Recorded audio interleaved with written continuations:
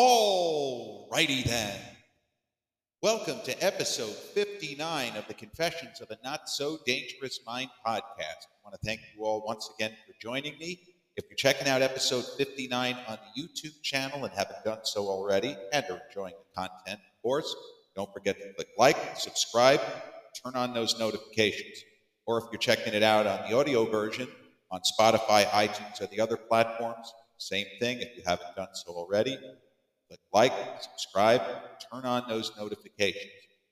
Well, you'll notice I use a different opening today, and that's because episode 59 is a kind of happy birthday to one of my favorite people who ever worked in the movie business, and one of the most talented people, for sure, who ever worked in the movie business. That would be James Eugene Carrey, or Jim, if you prefer, who turned 62 at the stroke of midnight. He's here in New York, He's already 62 in Australia, I assume. But I've been a fan of Jim Carrey from very early on in his career. As a Gen Xer, Generation X, right in the middle of Gen X, Jim Carrey first came to my attention via a movie which is, if we're being honest, not that good. But he's great in it. And he was about 22 when it was shot. And it's a sort of a comedic vampire film called Once Bitten, with a quite famous fashion model named Lauren Hutton, who plays, a centuries-old vampire. And Jim Carrey, as a character called Mark Kendall, he has a girl, and he's a virgin, and she's a virgin. And it's almost like a cockeyed Wicker Man scenario where they need a virgin. She needs a virgin, a male virgin, to take, I don't even know what she's taking, but she needs the blood of a virgin. She's going to die. She's thousand. The plot is total ridicularity. But Carrey sells it. He gets to do some of his facial gymnastics and the kind of yoga level contortions that he was able to put his body through, even at that time. And the movie is fun. It's just fun. You could find it on streaming. I don't know exactly which platforms. I know that it had been on Netflix for a time. It was on Amazon Prime free. It's been on Tubi. Should be able to find it somewhere. But just to see a great comic slowly finding his footing and finding his way in motion pictures. And it's interesting. I didn't know this, but Jim Carrey appeared on Johnny Carson. It might have been one of the things that got him the role in Once Bitten. I'm not sure of that, but I think it was in 1984 that Jim Carrey, who's from Canada, had come over. And he was doing stand-up. He had impressions. He did Clint Eastwood and Charles Bronson and Nicholson, and he had a whole bunch of impressions, even at that young age, that were really good. He hadn't done the Bruce Dern yet. I claim his Bruce Dern is one of the best impressions that any comedian has ever done of any person ever, because Bruce Dern is spectacular. He even got to roll it out at the Oscars a decade ago with Bruce and Laura Dern in attendance, and it was just gold. But Jim on with Carson killed it. And you could see that Johnny was really impressed, because there are times where Carson would have a comic on and he wasn't enjoying it, or he's like, this guy doesn't have anything. But if you look up that YouTube of Jim Carrey's first appearance on Carson, there's no doubt Carson was dazzled. And as long as he'd been in the business, Carson had the show for more than 2 decades at that point, and would continue on for another 8 years. It took a lot to get the kind of reaction that Johnny Carson had at the end of Jim Carrey's set. It just showed he was special. He was different.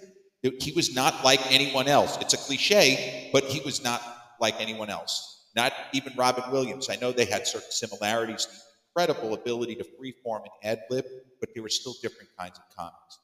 And Jim, he has joked about how the times that he got to spend with Robin Williams, he said, Robin always called me Maestro. He always called me Maestro. I got such a kick out of that. Maestro, Maestro! But you look at Jim Carrey's performance in Once Bitten, you see somebody finding their footing. Not sure if this is going to be his future, right? You don't know. He was probably just happy to get to work and be in a, not a straight-to-video or Hollywood film, And Lauren Hutton, as I say, there is a little bit of an irony. She was a fashion model who at that time was already considered a little bit older than the standard. And she was playing a woman who was 2,000 years old and trying to stay young. So there was like a kind of in-joke with that part of it. But Francis Coppola presumably had seen Once Bitten, or perhaps only had Jim recommended, but he hired him for a pretty big supporting role in a terrific movie, a little bit like a Back to the Future type film, Peggy Sue Got Married, with Nicolas Cage, although Kathleen Turner is the star. And if you're not familiar with that one, also terrific, worth seeing, where Kathleen Turner plays a woman who, I believe it's at her 20-year high school reunion, seems to time travel back to her senior year in high school and has to deal with repercussions of the past, the present, and all this stuff. But Jim Carrey, not surprisingly, and Nicolas Cage is chewing scenery like crazy in that film. Like, a lot of people have they don't like his performance. It's over the top. I think for what he tries to do, he's great. I happen to really like Nicolas Cage. But Jim Carrey steals every scene he's in that movie. At age 23 or however old he was, when he is on screen, your eyes are focused on him, not on the star or the co-star, on him. So Jim, at that point, continued to work. He was doing his stand-up. He had a special, I don't think it was an HBO special. It might have been Showtime. But this was late 80s. He had a special. It was called Jim Carrey's Unnatural Act. And I didn't see that, but because again, it's so stupid to even talk like this. We didn't get Showtime or the movie channel at that time, at that era. Yeah, my dad is like, we don't need all the extra channels. So there are certain things you literally could not see just because you didn't subscribe to a certain channel and couldn't tune in at Saturday night at 8 or Sunday at 2 in the morning when something aired. This is life of somebody growing up as a Generation X. It was good, but it had its negative points. One of which being things you really wanted to see, you could only see what your parents paid for. If they happened to get a certain channel, oh, look what's on, versus, no, get that channel. Maybe you could, go to somebody's house if you're fortunate and watch it. So the idea is that Jim continued to work in stand-up, and he continued to work in movies. And he's told this story multiple times. He was giving Clint Eastwood a Lifetime Achievement Award many, many years ago, in the 90s, after Carrey's career had taken off. But Clint Eastwood is one of the people, similar to how Quentin Tarantino owes a debt of gratitude, or he would say, to Clint, because Clint championed very strongly at the 1994 Cannes Film Festival for Pulp Fiction to take the top prize. Clint Eastwood cast Jim Carrey in the fifth and final Dirty Harry film called The Deadpool, which I think is underrated. The Dirty Harry franchise is kind of near and dear to me, but mostly because of my adoration of the first film and how really amazing it is in so many different ways. That it's, first R-rated action thriller of its type, that it's politically all over the place. It's a kind of movie you can argue from so many different positions. It's saying this, no, you're wrong, it's saying that. The fifth Dirty Harry film is a strong movie. I feel like it's a better film than the previous one, which was Sudden Impact, which is it's really kind of dirty, grimy. I don't really like it. And The Enforcer with Tyne Daly, not so good. Magnum Force, the second one with David Soul, who unfortunately just passed away, and Hal Holbrook, great old actor. It's okay. It's just okay. I would argue that the Deadpool is not nearly as good as the original, but out of the four, if somebody told me that they think the Deadpool is actually the best of any of the sequels, I have no argument, because of the casting. Because Clint got a young Liam Neeson and a young Jim Carrey in big supporting, or in the case of Jim, an important supporting part would be more accurate. Liam's character is very important to the narrative. He's almost like he's set up to be a red herring for a serial killer, more or less. But Jim plays a rocker, and in the movie, I think was the first use of Welcome to the Jungle by Guns N' Roses. So Jim plays this kind of hard rocker who apparently has a drug problem named Johnny Squares. And Jim tells a story of when he met Clint, and Jim had sent an audition tape into when he was up for this role. And again, he had enough credits at this point where he was not completely unknown. And he'd sent this audition tape to to Clint and Clint's company, and Clint saw it. And then when Jim came in to read for the part, he then does his Clint Eastwood impersonation. Clint says something like, "Hey, I read your tape. I showed it to all my friends. You're a funny kid," or whatever he says. Jim Carrey obviously does it 1,000 times better, and Clint's in the audience giggling as he tells this. It might have been the AFI Lifetime Achievement for Clint, but the idea is that Clint gave Jim Carrey enormous room. And this is another reason why people like Clint as a director, is that, yes, he works fast, he doesn't fuck around. But if an actor comes to him before a scene and says, "Can I try this?" Yeah, he's usually going to say yes. And again, the way Jim Carrey tells the story is that when he approached Clint, he said, "There's a lot of stuff that's not in the script that I'd like to, can I try, Mr. Eastwood?" And he said, Clint turned to the cinematographer and he said, "Why don't we just turn the camera on and just let him go?" So there's stuff in the Deadpool which was not in the script. Carrey's part was not a huge part, but there's more of him in the film than there otherwise would have been. And he makes a very strong impression. It's not a comedic part in any way, shape, or form. There's no scenario. It's a very serious part, a hard rocker who is a drug addict, and that's all I'll say for those who haven't seen the film and are interested. It's really worth, as I say, worth seeing. Patricia Clarkson, who plays a reporter, she went on to, Oscar nomination. Like, the supporting cast is in the Deadpool is great. So then Jim was in the movie Earth Girls Are Easy. He actually has a tiny role in Clint Eastwood's next film, another box office disappointment, Pink Cadillac. He does a little tiny bit from Jim Carrey's Unnatural Act in the movie. He's in it for, I think, less than 30 seconds. And Bernadette Peters kind of drags him, the character he's supposed to be playing. He's like, "I can't take this anymore." And the key thing in his career was that he was on a TV show called In Living Color. I never watched the show. There were so many people, there was Wayans brothers, that thought that was the funniest sketch television comedy program ever, even more so than Saturday Night Live, Benny Hill, Laugh-In, those kinds of programs. I never saw it. Maybe 30 seconds of it once. I know Fire Marshal Bill, one of his famous characters. It just, I don't know. I never tuned into it. So Once Bitten and Peggy Sue Got Married were movies that appeared to be always in rotation on HBO and Cinemax. And every time they were on, I watched, especially Once Bitten, because I was such a fan of Jim Carrey. And Peggy Sue Got Married, I just thought was a great movie overall.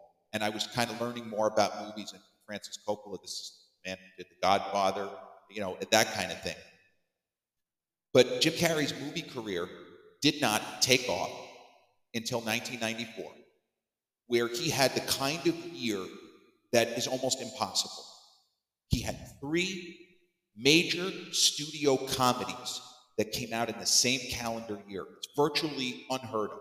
He had Ace Ventura: Pet Detective, which came out of nowhere in January, now 30 years ago. It's almost up to its 30th anniversary. And really did well at the box office, despite a lot of critics just savaging it.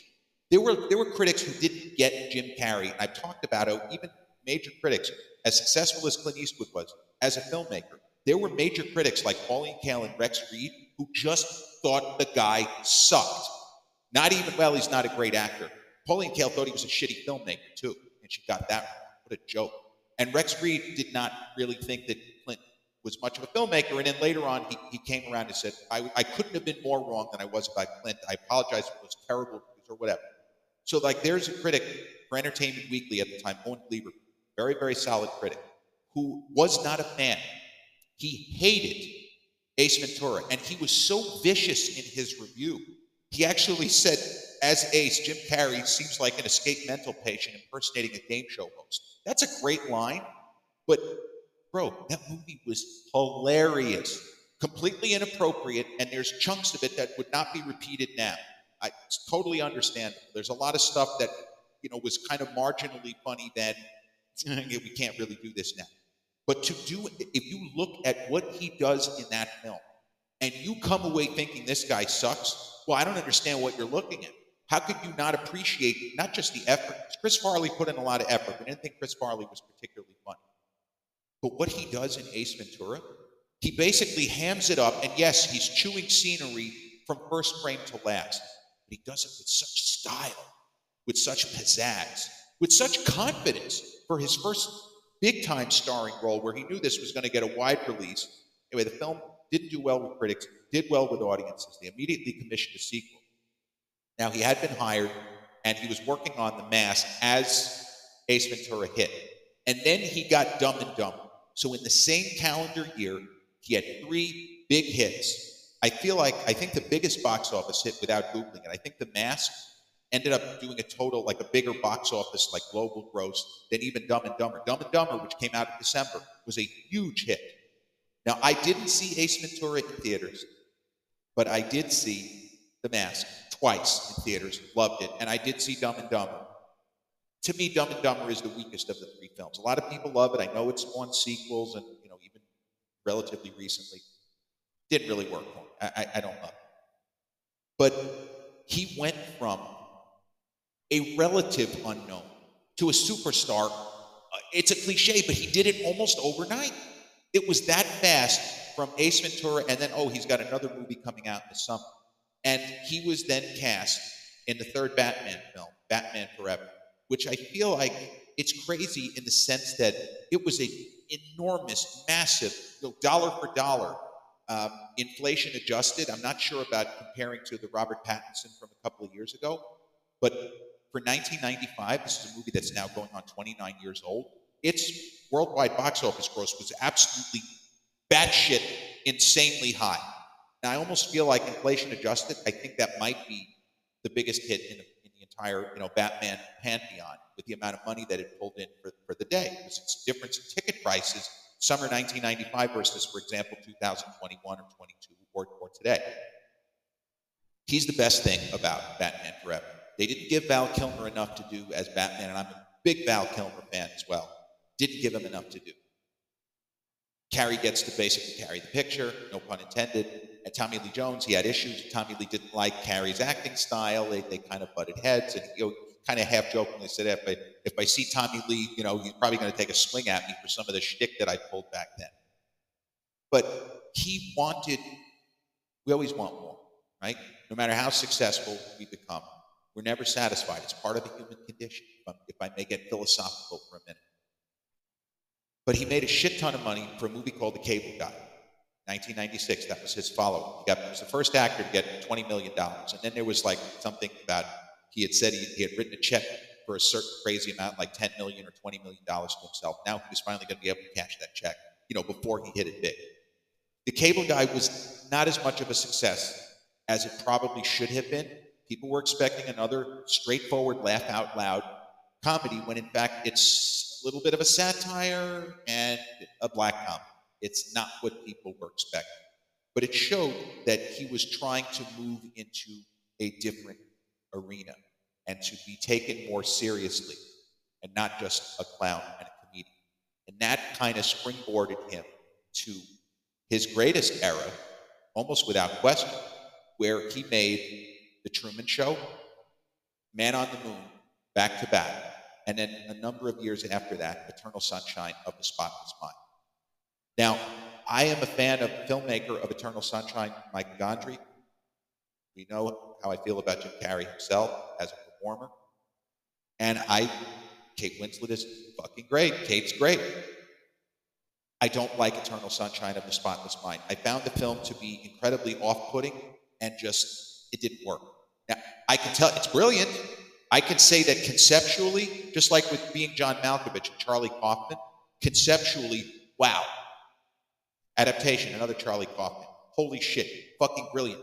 Hate the movie. Hate. Hated Being John Malkovich. Thought that adaptation fell apart in the second half. In Eternal Sunshine, I never sparked to it. I just didn't like it. While I was dazzled by the visuals and appreciated the performance, I actually felt that Jim was miscast in that because he has such incredible life force. He's such an unbelievably magnetic personality, and he played a character that was just not that. So I thought he was miscast. Kate, I thought, was perfectly cast, but that's neither here nor there. The Truman Show, to me, is a masterpiece. It's one of the best films of the 90s. I also think, oh, and obviously his performance as Truman Burbank, I was pissed when he wasn't nominated for Oscar. The same way I was angry that John Travolta took a Golden Globe for Best Actor for Get Shorty and inexplicably wasn't nominated for Best Actor at those Oscars. The fact that Jim did not even get the courtesy of a Best Actor nomination for what he did in The Truman Show. Truman Show, masterpiece, one of the best films of the decade. And that's something that's many people would agree. Like if you go on YouTube, people, like movie reactors seeing it for the first time, they're almost all like, holy shit, how have I not seen this film till now? This is extraordinary. My favorite Jim Carrey film, though, is Man on the Moon. It's amazing that I could like anything more than The Truman Show, but what he does in Man on the Moon, and he caused a lot of problems on the set. There were rumors at the time that he was just fucking around. He wasn't fucking around. He was so deep into character. And I talked about this on a previous podcast. What he did in that movie was on another level. It was De Niro Raging Bull, De Niro Taxi Driver level of preparation. Now, De Niro was able to do what he did without running afoul of the director, fellow actors, getting into fights, making people wonder if he was, I think we got to throw a net on this guy, he's lost his mind. What he did in Man on the Moon, playing essentially two characters. The real-life guy, Andy Kaufman, Great Neck Native, who was probably the first performance artist, certainly the first person of that type. Technically a comedian, but he only saw himself as a song and dance man. But he was a troll. He was somebody who didn't really seem to give a shit if you liked him or hated him as long as you had a reaction. He was just trying to provoke. He was a provocateur. It's a great film. Milos Forman, same filmmaker who did Amadeus, one of the best movies ever made, almost without question. One Flew Over the Cuckoo's Nest. I love Man on the Moon. I think it's extraordinary. A lot of people don't like it. It's one of Paul Giamatti's under the radar. You know, Giamatti is now getting so much acclaim for The Holdovers, which I've also talked about. Longtime fan of Paul Giamatti. What Giamatti does in Man on the Moon is also incredible. Did not get the praise for it at the time. You know, he was on his way up. Sideways and American Splendor still years away. But there's a moment in Man on the Moon, without spoiling it, because, again, if you haven't seen it, the movie is fucking brilliant. And again, there are a lot of people who don't like it. It's just a reconstruction. It's fucking brilliant. You know, that's another hill I'll go down on. Man on the Moon is a masterpiece. It's almost as good as Amadeus. It's almost as good as One Flew Over the Cuckoo's Nest. And that's two of the great movies and Milos Forman. But there's a moment in the film where Jim Carrey, as the other character he plays in the film, Tony Clifton, is on stage, and he can't be on stage at that time. And it's a shot of Paul Giamatti in the audience crying. And it is so powerful. If you're with the story, out of context it means nothing. But if you're with the story, you see the power of Carrey's performance and Giamatti, and they spend a lot of the movie together. They're both so good in that film. Now, Carrey made a lot of movies I don't love, which are just okay. He did Liar, Liar, huge hit. You know, later on he did Yes Man, didn't really like it. One of my favorite movies of his, which is a little bit under the radar, is a renegade, super controversial film he did with Ewan McGregor called I Love You, Philip Morris, which, again, I'm not going to go into detail. It's loosely based on the true story of Stephen Russell. He was a con man who pulled off some of the most elaborate, crazy schemes you can imagine. And Ewan McGregor plays this character called Philip Morris. But that's a black comedy that I really like. I think it's absolutely amazing the way that it comes across. Made a lot of movies that I really just couldn't get behind. I love The Majestic.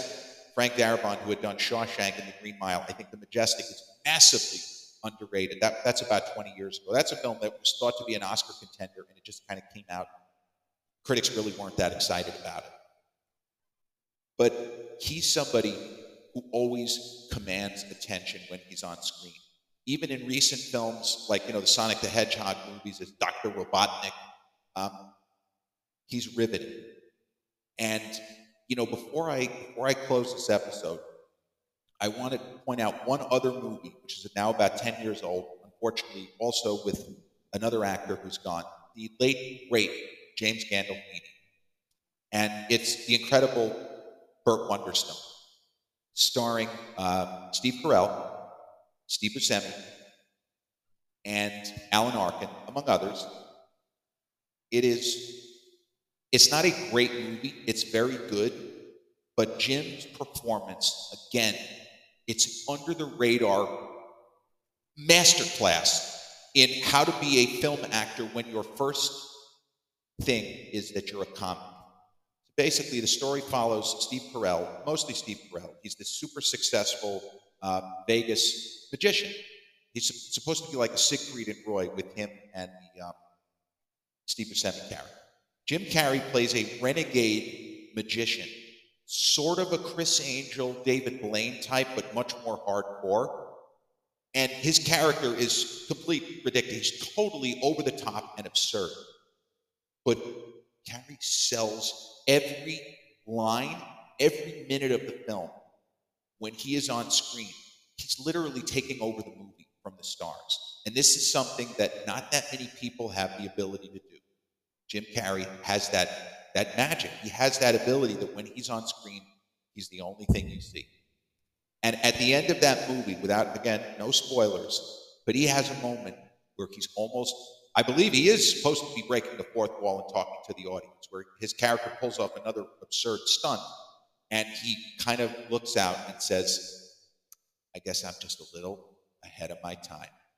And Jim Carrey will always be ahead of his time, because there's never going to be anybody like him again. There are great movie comics. There are people that have mastered the art of film comedy and are funny in movies.